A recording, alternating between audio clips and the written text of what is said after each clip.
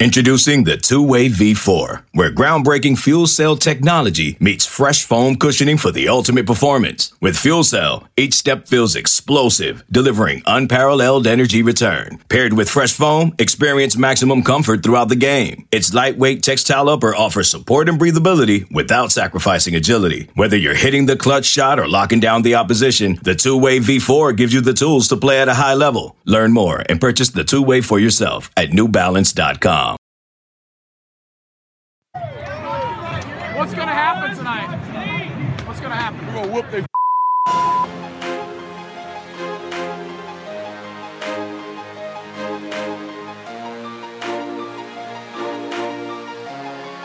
All right. Good morning, afternoon, evening, brunch time, lunchtime. Still playing December football time. Guess I should say regular season football in December time. Got basketball going on, so maybe that'll be a little more exciting time. Holidays approaching time. Let's talk a little Vols Vandy time. Whatever time of day it is, boys and girls, it's the right time for the Go Vols 24/7 podcast. Wes Rucker coming to you from Fort Rucker Studio here on a Thursday evening. Also going to drop this to you on a Thursday evening. And I suppose since the sun has set on December 10th, we can go ahead and say Happy Hanukkah to all you Jewish listeners out there. Chag Sameach.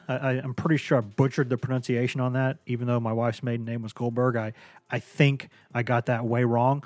But the heart's in the right place. Happy Hanukkah to everyone out there. I know it's been a tough 2020 for everybody, and hopefully we can get through this and make 2021 a little better. There's some good vaccine news coming, so maybe things will start to get a little bit better. Not just going to be me on this podcast, guys, joined by, let's see, is there a clever way I can say this? I don't think there is. No, it's just, it's Ryan Callahan, ladies and gentlemen, from across town. It has Home Daycare Center. Ryan, what's up, man?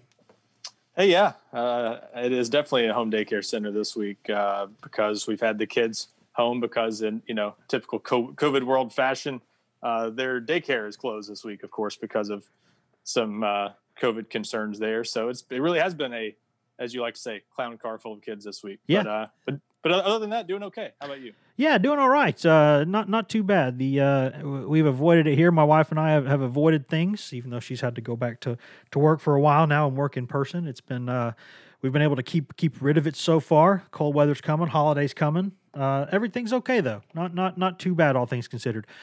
I always look at it through the lens of what other people are going through for perspective. And comparatively speaking, we've been pretty blessed this year. So I'm not gonna complain about too much. Ryan, You know what has not gone particularly great though is this Tennessee football season. Tennessee sitting at 2-6, I believe. Is that what it is? Heading into Saturday's visit to Vanderbilt, which is obviously the SEC game of the century, with Tennessee being 2-6, Vandy being 0 heading into this thing. And knock on wood, this game's still going to be played, Ryan. I'm a little bit, I don't want to say pleasantly surprised, but maybe that's the right phrase. Maybe I'm a little bit pleasantly surprised that Vandy's going to go ahead and play this game.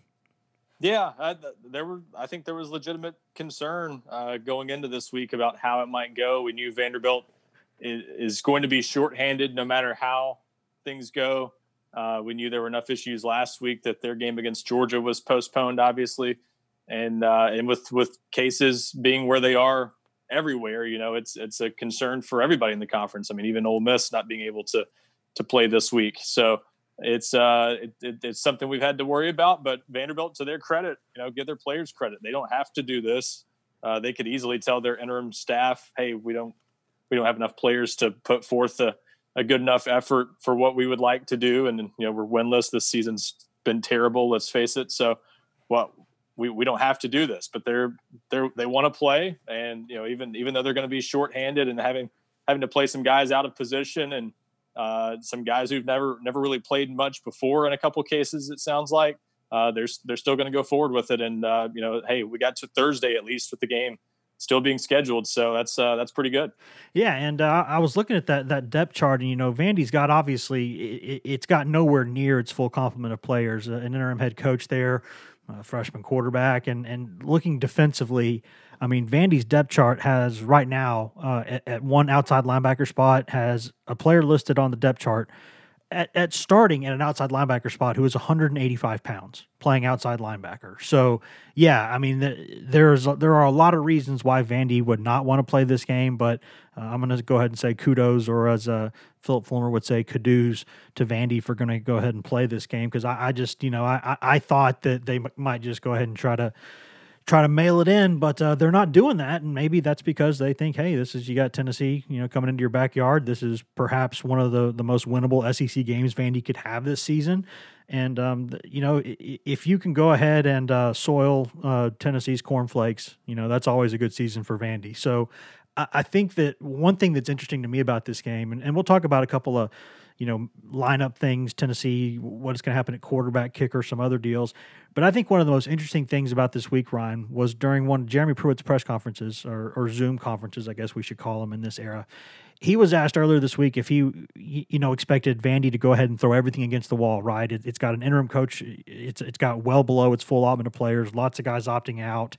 Undersized at some positions, not a lot of scholarship players at some positions. Did he just expect them to throw the kitchen sink at Tennessee? In terms of onside kicks and fakes and all these other things. And Pruitt said, "Well, we're kind of in a similar position over here ourselves, guys. We haven't won in 6 games, and I think it's kind of sad to think about, but it's also true, isn't it? I mean, it's not like Vandy's the only desperate team going into this game." Right. There's legitimate desperation, you would think. Although I would say this kind of has the setup of a bowl game, like maybe a lower tier bowl game in a way, because I think one of the biggest questions is who's really going to show up desperate to win, desperate to play hard. Because Vanderbilt, again, let's call it what it is. They're bad. Under an interim coach right now. It's they're undermanned. They've had a pretty terrible season, all things considered. They're coming off a 41-0 loss at Missouri a couple weeks ago. They're bad. This is a team that I thought going into the Missouri game, they started to show some signs of life, to the point that I thought before that Missouri game, Tennessee might have some trouble with Vanderbilt. Yeah. So that team still may be in there, but only the shell of that team, maybe, because they are missing a number of players. And so will that team show up eager to fight for an interim coach and play its best game? And then on Tennessee's side, I think they'll be ready to play. Nothing they've shown so far suggests they're going to be flat for this game. I certainly would hope they're not going to be overconfident for this game, coming off a 6-game losing streak, although they are more than 2 touchdown favorites right now. But this is, this is a game that people aren't going to be that fired up about, probably because it's not a marquee opponent. It's not a game that Tennessee's had circled on the schedule all year, but it is one of their most winnable games left, and that's been the case for several weeks now. So they've got to view this as an opportunity to finally get a win, get this bad taste out of their mouths, and you would think that at least on Tennessee's side, they'll be ready to play. But I think that's one of the questions about this game: who shows up really fired up and ready to go. Yeah, and this is a game where, and I really do hate discussing games through this prism, through this lens, whatever word you want to use. I don't like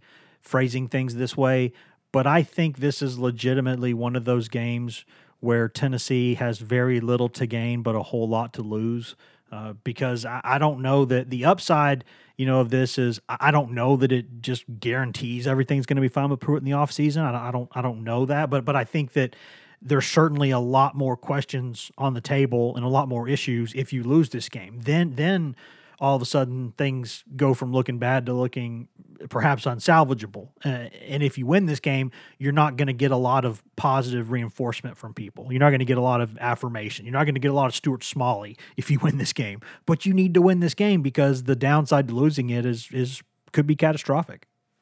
Yeah, I think people are looking at this game, and I don't think it's an absolute black and white, all or nothing situation, but people are looking at this game as kind of the one that's going to determine Jeremy Pruitt's future. I'll say that this is how I've kind of said it. I don't think this game, even if Tennessee loses to Vanderbilt, let's just throw that out there as a possibility, because it's theoretically possible. Sure, Vanderbilt's it's not possible. so terrible. And Tennessee's got a lot of holes. Tennessee's not great.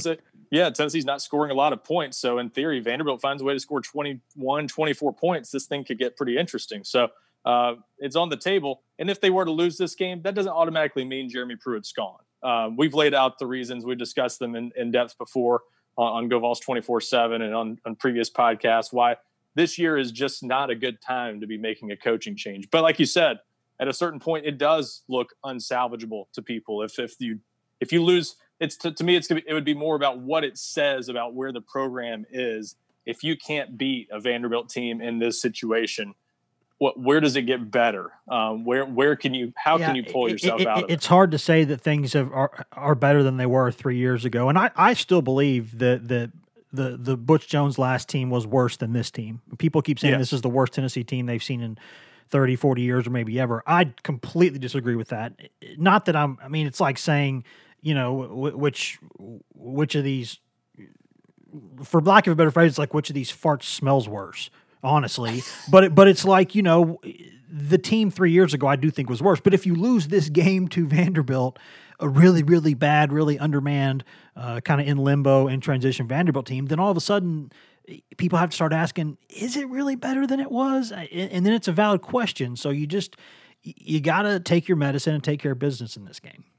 Yeah, and that's I don't think it's really a discussion for me, because this team's already done something twice that 2017 team didn't do, and that's win an SEC game. So important context to remember. I've laid this out before on the checkerboard. Don't think I've done that here in a podcast. Maybe you guys have mentioned this in passing and I missed it in a previous episode. But it's important to remember how much different this season looks because of the 10-game SEC-only schedule.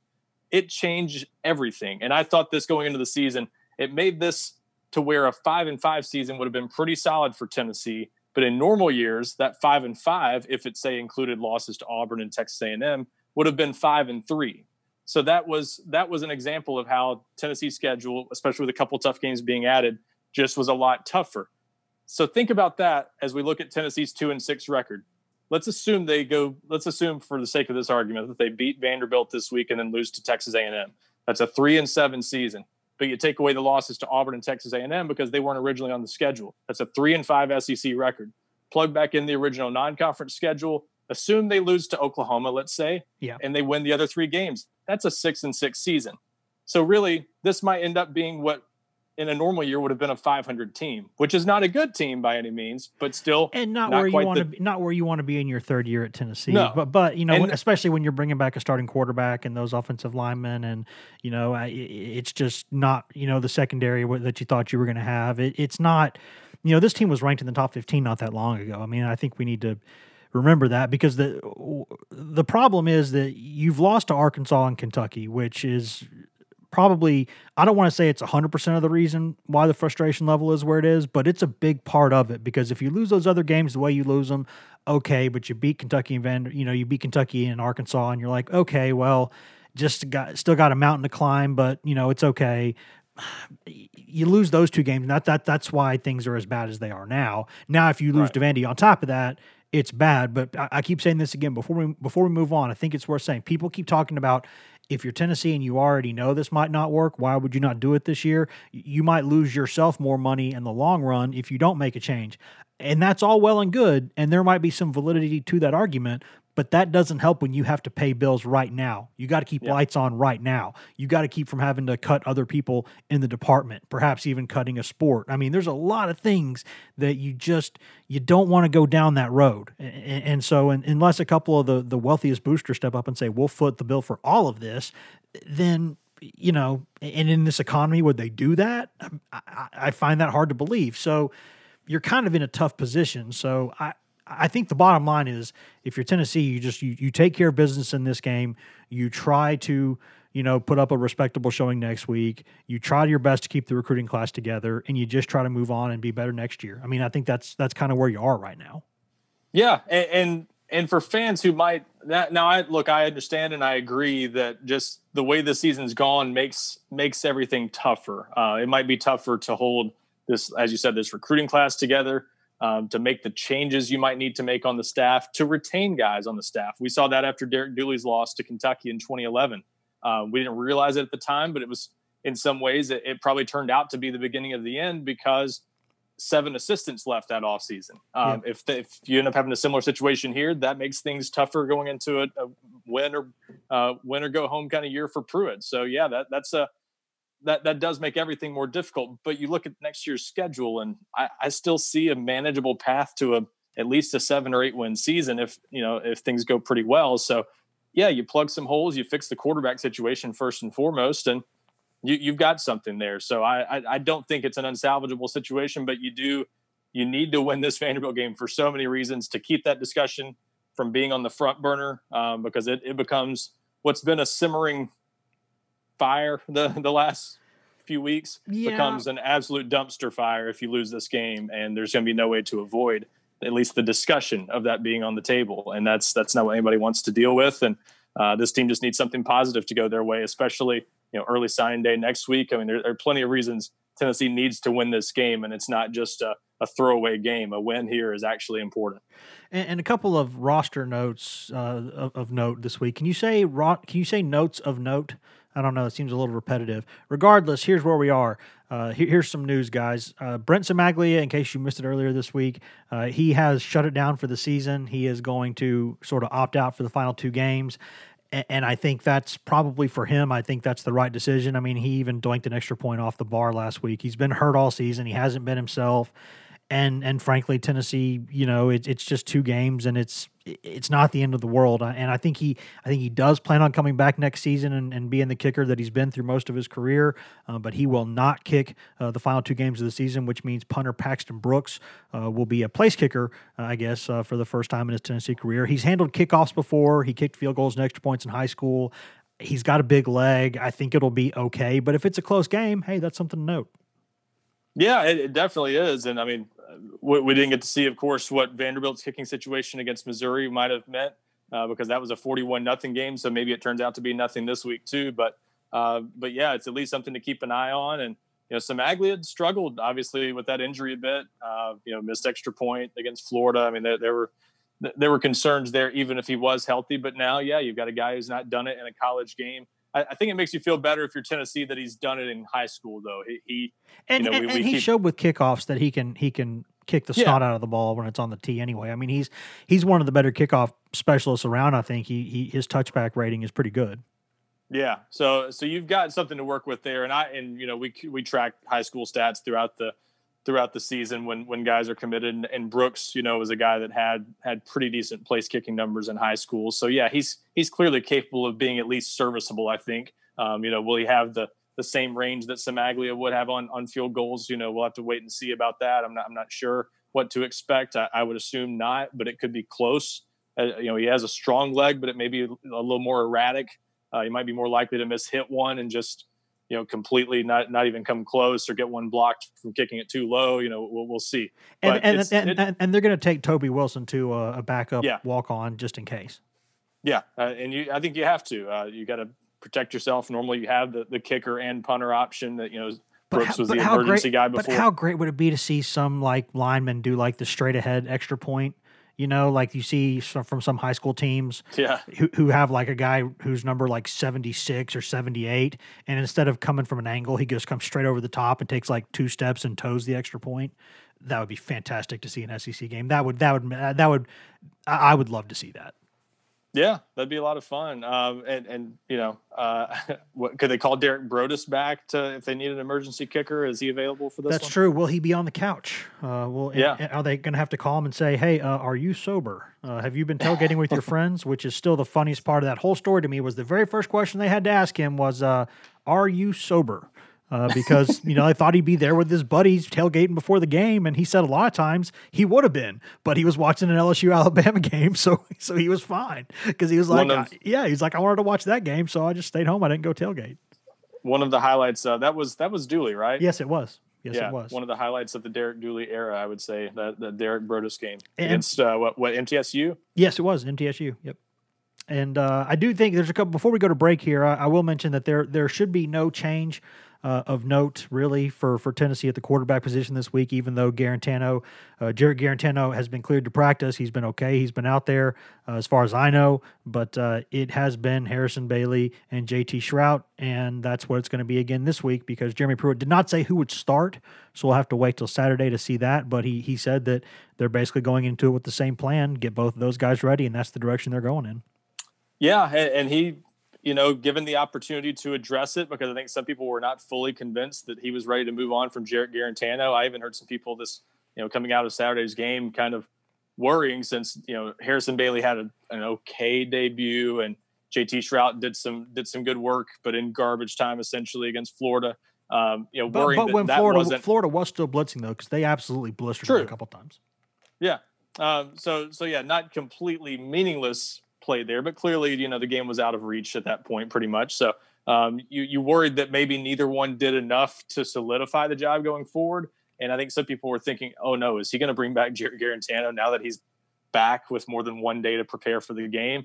And he kind of shot down that possibility this week. He pretty much said, we're going to move forward with Harrison and JT. And so that's the plan at quarterback. And that probably, that might surprise some people, but that appears to be, I think we've probably seen the last of Jarrett Garantano taking snaps at Tennessee in a game, unless you never can rule it out, I guess, some catastrophic injury or they lose two guys at quarterback and just have no other choice in one of these final two games. But I think they're trying to see what they have in these young guys. It's a good situation. You've got a couple options there. Shrout really showed something in practice leading up to the Florida game.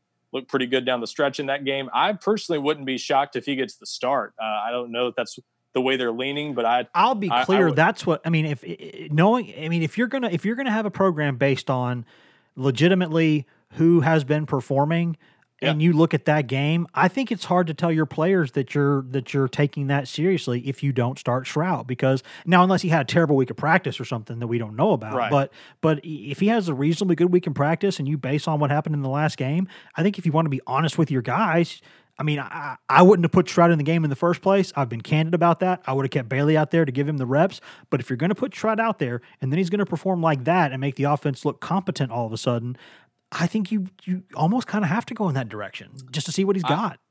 I agree. And for the conspiracy theorists out there, because I'm sure some have wondered about this, we've gotten a couple questions about this at times. If you're Tennessee and you're worried about giving the perception that Harrison Bailey is taking the starting job and running with it here at the end of the season, keeping that job open going into the offseason is much easier to do if you play both of these guys down the stretch. Yes, so I think it serves a couple of purposes there. Absolutely. I 100% agree with that. And there's a lot more to discuss because we got some uncertainty that we've had to discuss with Tennessee on the field. Also a little bit of uncertainty in recruiting. Now, let's preface this by saying that this is some of what we expected and some of what we've been telling you would happen. But the fact is, when it starts to happen, people are going to have questions, and there's been some desertions from the class, including some people Tennessee didn't want to lose, including and then maybe a couple that they were like, okay, yeah, let's go ahead, let's do that. But we'll discuss that quickly, though. We'll take a quick break, come back after paying some bills, listen to products, services, in-house ads, other fun things, and we'll be back right here on the Go Vols 24/7 podcast. #ad. Okay, picture this. It's Friday afternoon when a thought hits you. I can spend another weekend doing the same old whatever, or I can hop into my all-new Hyundai Santa Fe and hit the road. With available H-Track all-wheel drive and 3-row seating, my whole family can head deep into the wild. Conquer the weekend in the all-new Hyundai Santa Fe. Visit HyundaiUSA.com or call 562-314-4603 for more details. Hyundai, there's joy in every journey. Hey, I'm Brett Podolsky, co-founder of The Farmer's Dog. We make fresh food for dogs. We started the company when we saw what a huge difference it made in my own dog, Jada, when she stopped eating ultra-processed kibble and started eating fresh, whole food. The Farmer's Dog food isn't fancy. It's just real food delivered to your door in pre-portioned packs. It's better for them and easier for you. Get 50% off your first box at thefarmersdog.com/podcast. That's thefarmersdog.com/podcast.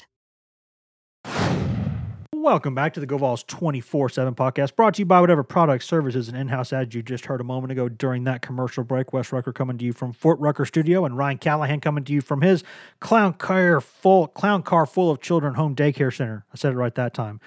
Talking a little Tennessee football. Vols Vandy coming up on Saturday at Vanderbilt Stadium, Dudley Field, 4 p.m. SEC Network. The obviously the game of the season. I think the game of the century. What we can call it. This is certainly a big-time game coming up. Just kidding. But there's lots to discuss about that. We did that in the first segment. We'll have more to discuss after that game on Saturday night. But let's shift the focus to recruiting. in just 1 second. That's what we're going to talk about for a lot of this segment. Before that, though, I'm going to remind you again, guys, please take a minute out of your day. Go in there and subscribe to this podcast. Mash that subscribe button. Give us a rating. Give us a review. It'll take you just a minute, and it'll help us a ton. We do this for free, and we're happy to do it. But the one thing we ask in return, whether you're on Apple Podcasts, Spotify, iHeart, TuneIn, Stitcher, wherever you can cast a fine pod, you can find the Go Vols 24/7 podcast. It'll take you just a minute, and it'll help us out a lot. It'll help spread this to the Wolf Pack, get more wolves in the Wolf Pack, and we can keep moving forward. Also got a promo right now on the site, 60% off, Ryan, which is a really good deal. And coming up on early signing day or early signing period, there's basketball season starting. This is a great time to go ahead and jump on the site, right, for 60% off. Yeah, absolutely. We if you missed out on that Cyber Monday sale, and I hope you didn't, but there are plenty of you that took advantage of that, plenty more taking advantage of this deal now. Jump on this. We don't normally have offers like this, honestly, the week leading up to early signing day. So it's always a big time for recruiting. Plenty going on. No better time with all that going on. 3 sport, or football, basketball, and recruiting, essentially a third sport of its own. All that happening at once. It really is a great time to join in or buy a Christmas gift for that Vols fan in your life. And if you do that, and they wait to then pay the full price, they get CBS All Access, which is something that we'll talk about at the end, but always a great value. That's $100 plus annual value. I mean, that's it's hard to beat that deal. I mean, there's a lot of stuff in there. I was watching Arsenal play on that earlier today. And if you missed it, by the way, Mohamed El Neni hit one of the goals of the season in a meaningless game against a meaningless opponent. But he just really hit like a 40-yard rocket. It was awesome to see. So go check that out. You can see that on CBS All Access. Ryan, with recruiting, we obviously mentioned this earlier, but early signing period is coming up, which is kind of now taking a lot of the luster off of the traditional National Signing Day, which happens in February. And we've talked about that before. We don't have to wax poetic about that. But the bottom line is, we've said it all along, Tennessee probably had too many people in that class. Now, not for what they needed at the time, because you want to make sure those spots are filled. You want to have some momentum. I get that. But at the end of the day, there's only a certain amount of guys you can bring in. And it looks like now that class has started to whittle. The problem has been that a lot of these Tennessee decommitments, including the one of the two that happened on Thursday, I don't think they were from guys they necessarily wanted to lose, were they?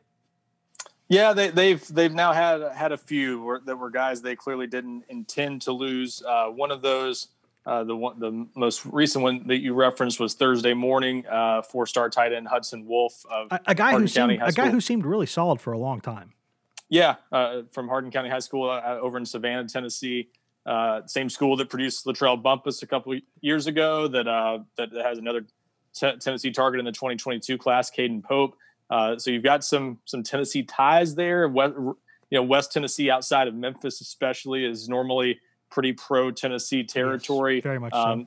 The type of guy that I think Tennessee probably didn't expect to have many problems holding on to down the stretch. A good enough player that you thought he was still going to be recruited by other teams down the stretch. Sure. But at the same time, not one that there was any serious reason to worry about until just recently. And, not sure how much Ole Miss might have been quietly working him in the background over the past couple months, but I'm sure there was still some contact. And then I think here pretty recently, the last couple of weeks especially, it got a little more serious.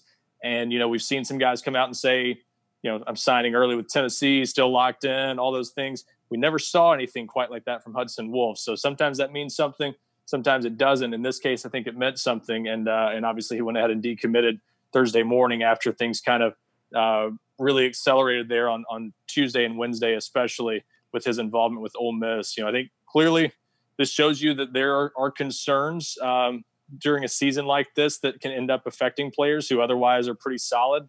Back earlier this fall, I think he was pretty solid, but as the season continued to go that way, I think it maybe raised questions and concerns about the coaching staff's long-term future, and just obviously the offense having the season it's had compared to, say, Ole Miss's offense. I think Ole Miss is where Hudson Wolf is definitely leaning at this point. I'm not the recruiting expert, but the tea leaves on that one seem pretty clear.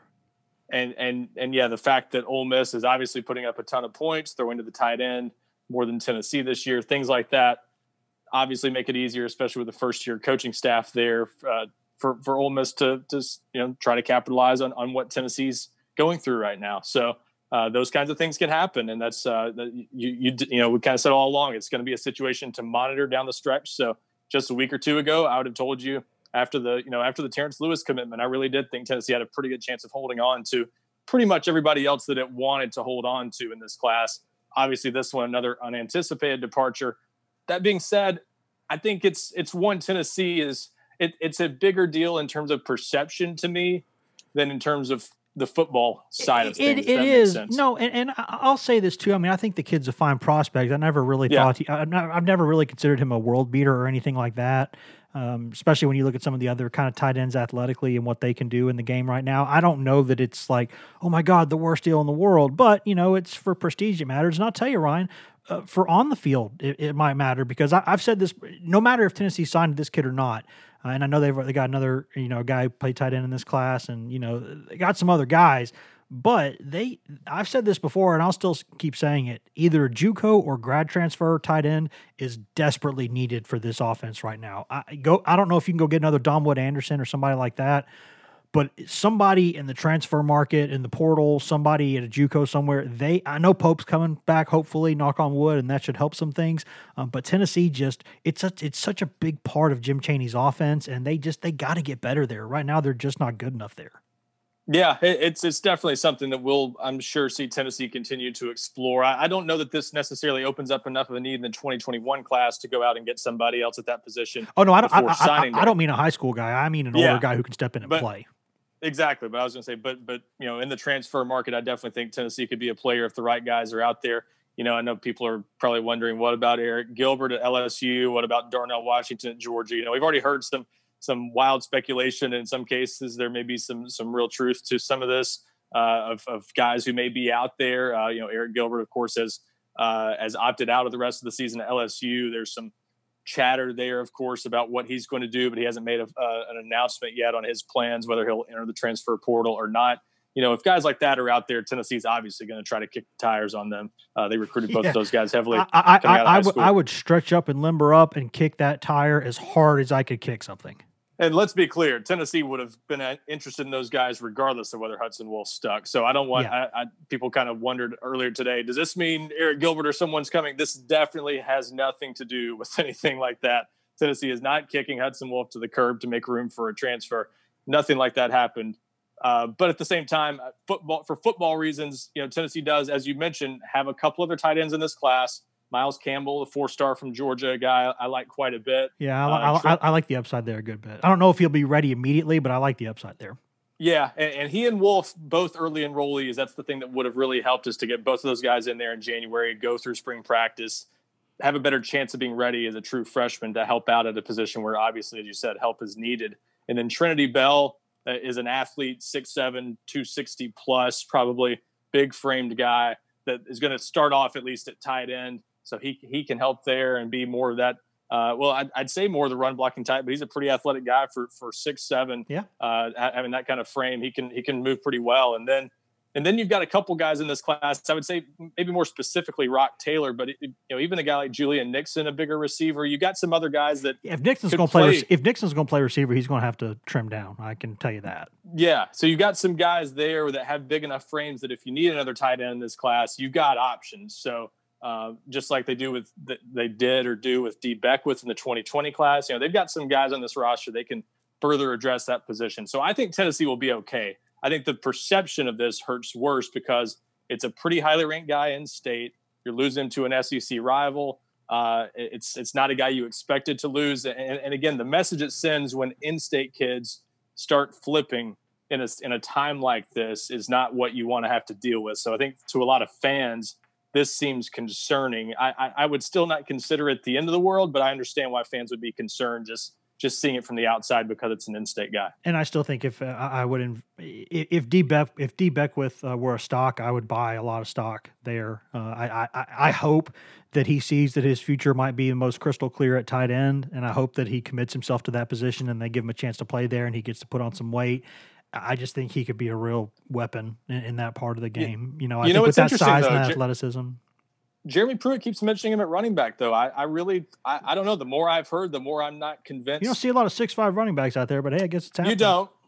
You don't. But I think Jeremy Pruitt's seen enough guys like Jalen Hurd and Derrick Henry in recent years in the SEC that I don't think they're as worried about that. And I think they at least like what they've seen from him at running back. So I don't know. I could see that one going either way, but I think there's more of a chance than I initially thought that he maybe sticks at running back. But yeah, they've got options there. This staff. He's also like the poster child for positionless football, basically. Yeah. And this staff loves having those versatile types that they can do different things with. I think you certainly could see that with some guys in this 2021 recruiting class, as we mentioned, with tight end being a little more of a need now with Hudson Wolf not in the class. You could maybe see them at least experiment with one of those other guys who's capable of playing tight end. And Ryan, there was another loss from the class on Thursday, but I think this is one that we sort of expected, right? I mean, Jay Jones was one of the, and we don't certainly just look at prospects, and coaches certainly don't just only by their rankings coming out of high school and what they are. But this was not one of the higher rated prospects in the class, and this is someone that I think to make room, I think this just makes sense for everybody. Yeah, it's the writing seemed to be on the wall with this one for a little while. You know, his recruitment never quite took off. He did get offers earlier this year from Arkansas and Ole Miss, and it's not just about things like that, but I think one of those situations where Tennessee took him early, saw him in camp going into his junior year, and sometimes you take guys like you offer and then end up taking guys like that because it was his first big offer. I think his first offer overall at the time.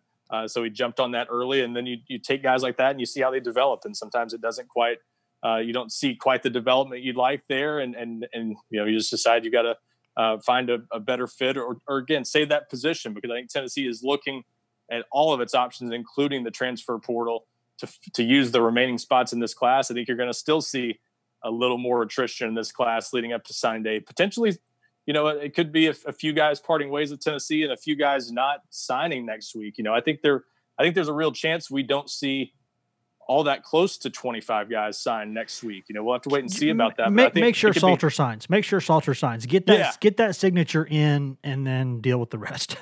Well, we pretty much know the early enrollees, and there are at least 10 in this class right now. We know those guys will sign next week. They've all indicated that's their plan, and that's still – everything should be on track with those guys. The only question would be the guys who don't plan to be early enrollees. Will all of them choose to sign? Will Tennessee have some hold off? There's still some things to be decided there. So I think there's a real chance we see maybe 20, maybe even fewer than that sign next week to give Tennessee sort of some options leading up to February signing Which is day. What I would want if I were a Tennessee coach. That's what I would want. Yeah, you give yourself some options. I think the belief, two reasons for that. We've mentioned the transfer portal. That's a big reason. You want to have options to go after a few guys there if you find some quality players. And I think the belief is there will be some this year, especially if that one-time transfer exception goes through, as a lot of people think it will early next year. But on top of that, there's the real belief that I think Tennessee and other schools are still searching, because there's this belief that there are good, relatively undiscovered players out there right now, and they may be hidden on the commitment list of an FCS program or a lower level FBS program, or they might not have any offers at all because of this dead period in this pandemic and the guys who haven't had seasons this year, and all those things combining. I think there are going to be more steals to be found in this class. So I think if you're Tennessee, you leave yourselves room thinking that, hey, maybe in the period between the early signing period and the end of January, we find more of these guys. We've already seen them offer a few that I think would fit that description so far. When recruiting is a challenge, and again, this isn't necessarily your plan A, but when you don't land top 100, top 200 type players, it's okay to go out there and search for guys. I've mentioned several examples on our message board this week as people have kind of rolled their eyes a little bit at some of Tennessee's recent offers. Kendall Vickers was a post-signing day find by Tennessee, who's in the NFL now. They found guys late in 2018, including Karat Garland, a couple guys, he and his teammate Jordan Young, who flipped to Florida State on signing day that year, that were completely undiscovered before Tennessee offered them. They both ended up being good players. So you can find guys like this. Tim Jordan was committed to Western Kentucky before Tennessee ended up battling North Carolina, I believe it was, down the stretch for him a few years ago. So there are good players out there in a normal year. This year, there might be more than ever of those types out there.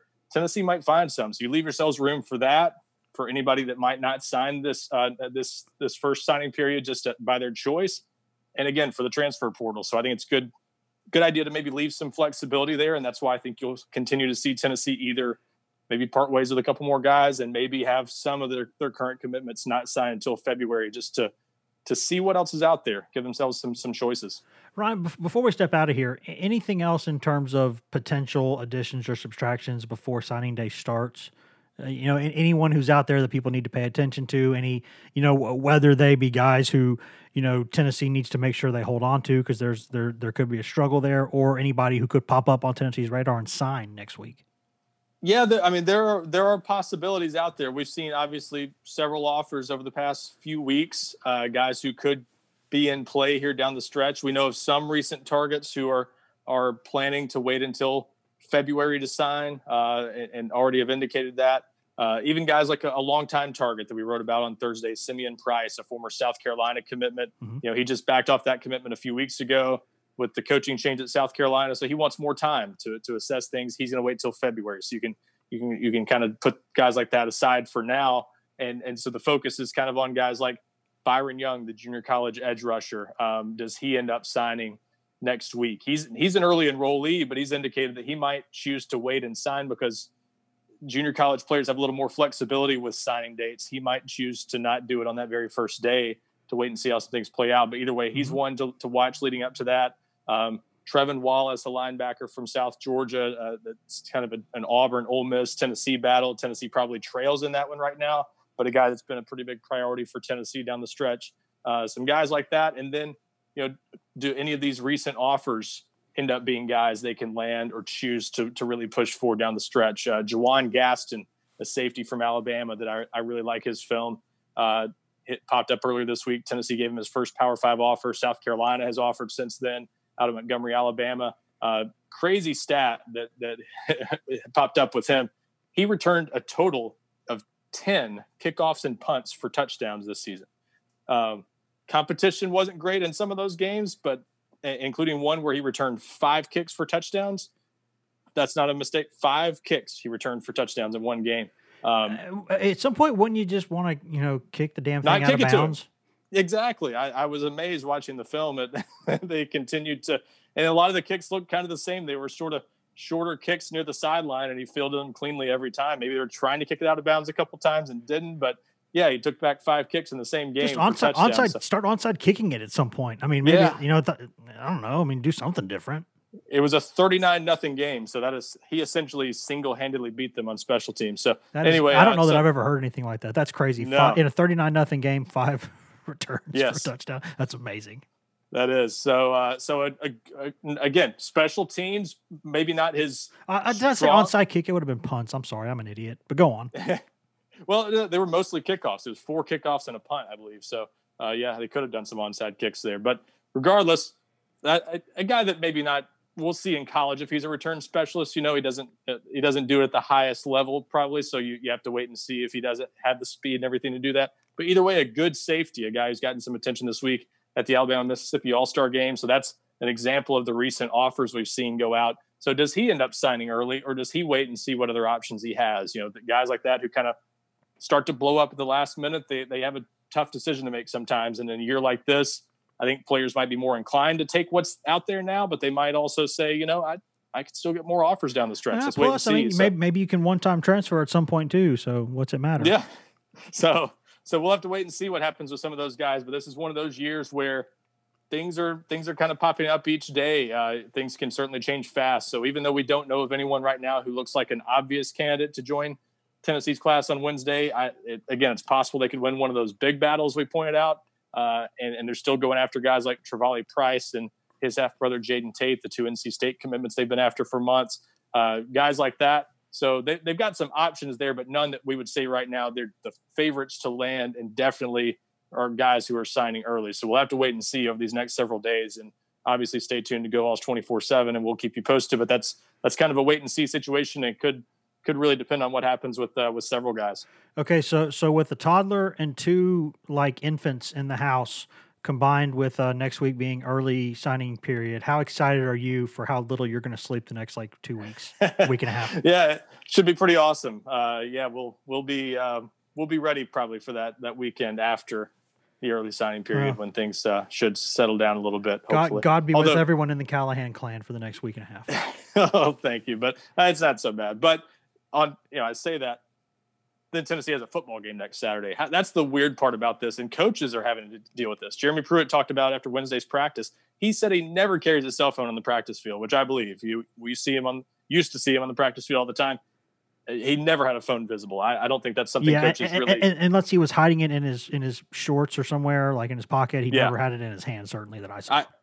All the coaches I've covered, Butch Jones, there was a kid that committed one time during practice, and an assistant had to bring him his phone during practice for him to get the word of it. So things like that, I think are true. And he said, hey, I've had to carry my phone out to the practice field a few times the past 10 days because we're getting close to sign day. There are obviously important conversations that take place, calls you don't want to miss. And so it's weird for everybody. It's certainly weird for me to be not only covering recruiting. Usually this is the time of year I get to focus on recruiting. And instead, we're talking about games, and Tennessee's having to deal with games. It's a weird year, and this is definitely one of the ways we've seen that, where recruiting coaches can't really sink their teeth into it and spend all day on it. So I'm sure it's been hard for them. Yeah, and I know that Ramey helps you some with recruiting and stuff like that too. When it's needed, and he's also got basketball. The game's going to be on Saturday also, so it's crazy, man. If you're a sports fan, there's Tennessee fan. There's a lot going on right now. But from behind the curtain, it's kind of crazy to cover all this at the same time. But you know what? That beats what this summer was. Absolutely, we're glad to have this to discuss. And hey, just hope next year's on a normal time frame from the start, and we can have spring practice and everything, and not have a pushback season and all this again. But this beat the alternative. It's a really good point. It's a good point to end on. Ryan, you got anything else? That I did not mention, whether it was team or recruiting related? No, that's pretty much it. We discussed earlier this week, they also parted ways with Daryl Jackson, the defensive end from Florida. He's already found a new home. He committed to Maryland on Thursday, so didn't take him too long to find another option. Fear the turtle. Yes.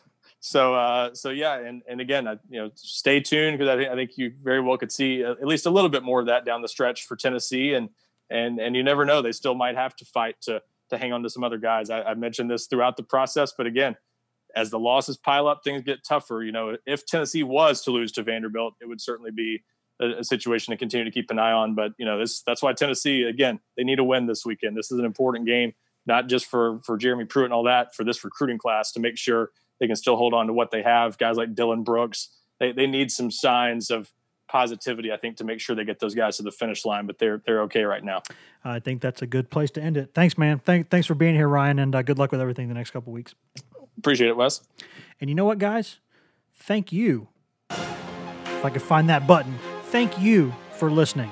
As always, we always say it, but we always mean it. We really, really appreciate you spending part of your day or night with us on the GoVols 24/7 podcast. You can find all of us on social media. I'm Wes Rucker 24/7 on Twitter. Ryan Callahan is Ryan Callahan 24/7 on Twitter. Patrick Brown is P Brown 24/7 on Twitter. And Grant Ramey is Grant Ramey on Twitter. If you want just Tennessee news, nothing else, you can get that at twitter.com/GoVols247. You can also go to facebook.com/GoVols247, which is also updated throughout the day.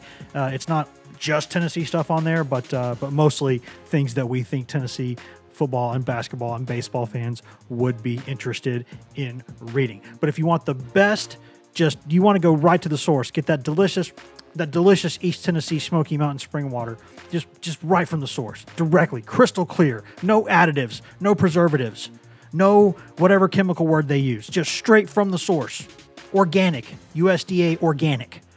Get that at GoVols247.com, the best site on all of Al Gore's internets to get coverage of Tennessee football recruiting, basketball recruiting, baseball, Lady Vols sports, where Maria Cornelius does a great job covering all things Lady Vols for us. Also got a couple forums on there, the Checkerboard and the Summit, for you to commiserate digitally with Tennessee fans, whether it's about football, basketball, women's sports, or just life in general. I know depending on which state you're in right now or what county you're in, there's some stay-at-home orders and things, and you can't get out and do a lot. Well, you can still come talk Tennessee sports and talk life with us at GoVols247.com. That is what we're here for. Just about one of us is up just about 24 hours a day. You can find us there. We're always there answering questions. And you can get all that for the low, low price of less than one cheap, mediocre lunch per month. And right now, you can get a 60% off deal. 60% off for your first year. That is insane, guys. 60% off. And if you already pay us full price, you get access in perpetuity. As long as you pay us full price, you get access to CBS All Access for free. That's CBS's streaming platform. That's a $100 plus annual value that we put in your pocket for free. Every CBS show ever made, commercial free, new movies every single month. Lots of holiday favorites on there right now. You got live sports, SEC sports, Tennessee sports, NCAA basketball, March Madness, NFL stuff, World Series of Poker. You get UEFA Champions League, UEFA Europa League. You also get stuff from Comedy Central, Smithsonian. You get MTV and BET, and you get Nickelodeon for the kids. All of that for free. That's a hell of a deal. If I were y'all, I would go take advantage of that. Please go rate and review this podcast. If you don't hear from us, if nothing crazy happens, you should hear from us Saturday night, where we'll talk about Tennessee-Cincinnati basketball, and we'll talk about Tennessee-Vanderbilt football. And if nothing else happens on Friday, you'll hear from us then. So until then, be safe, wear your masks, wash your freaking hands, be nice to each other. Happy Hanukkah to everybody out there in the Jewish community, and happy holidays to everyone else, and we will see you in just a couple of days. See you.